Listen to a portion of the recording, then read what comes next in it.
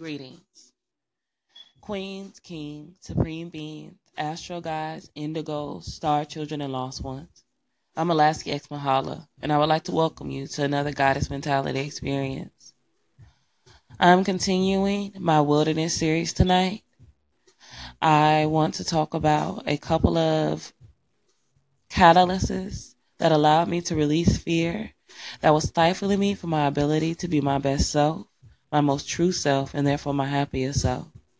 Last week I began the Wilderness series with Braving the Wilderness, based on a book by Brene Brown that was given to me by my Miss Susanna.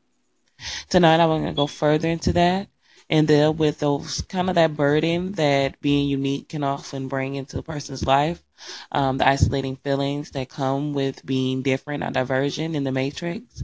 I also it deals also with this series is dealing also with the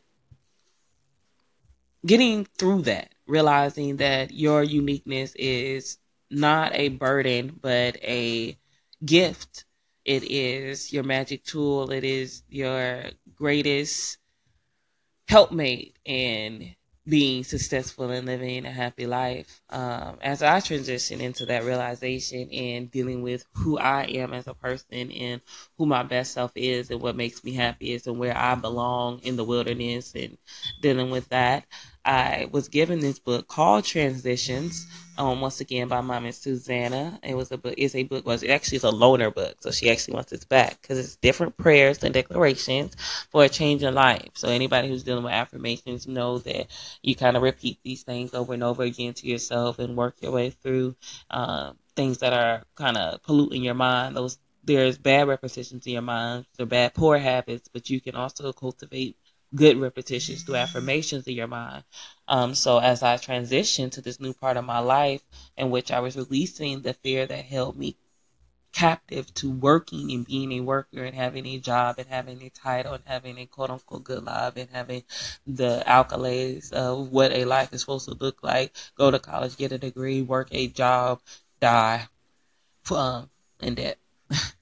As I was dealing with letting go of that and walking in my true purpose, this book came to me through the universe. So it starts off with a quote by somebody named Kabir. I'm not familiar with him, but it's Kabir. Suppose you scrub your ethical skin until it shines, but inside there is no music. Then what?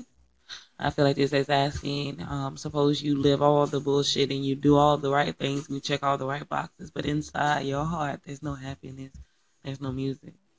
Then what? It goes on to a passage which reads, work is a part of my identity, but it is not my essence. I have a job I may value, yet I am worthy and interesting without my work.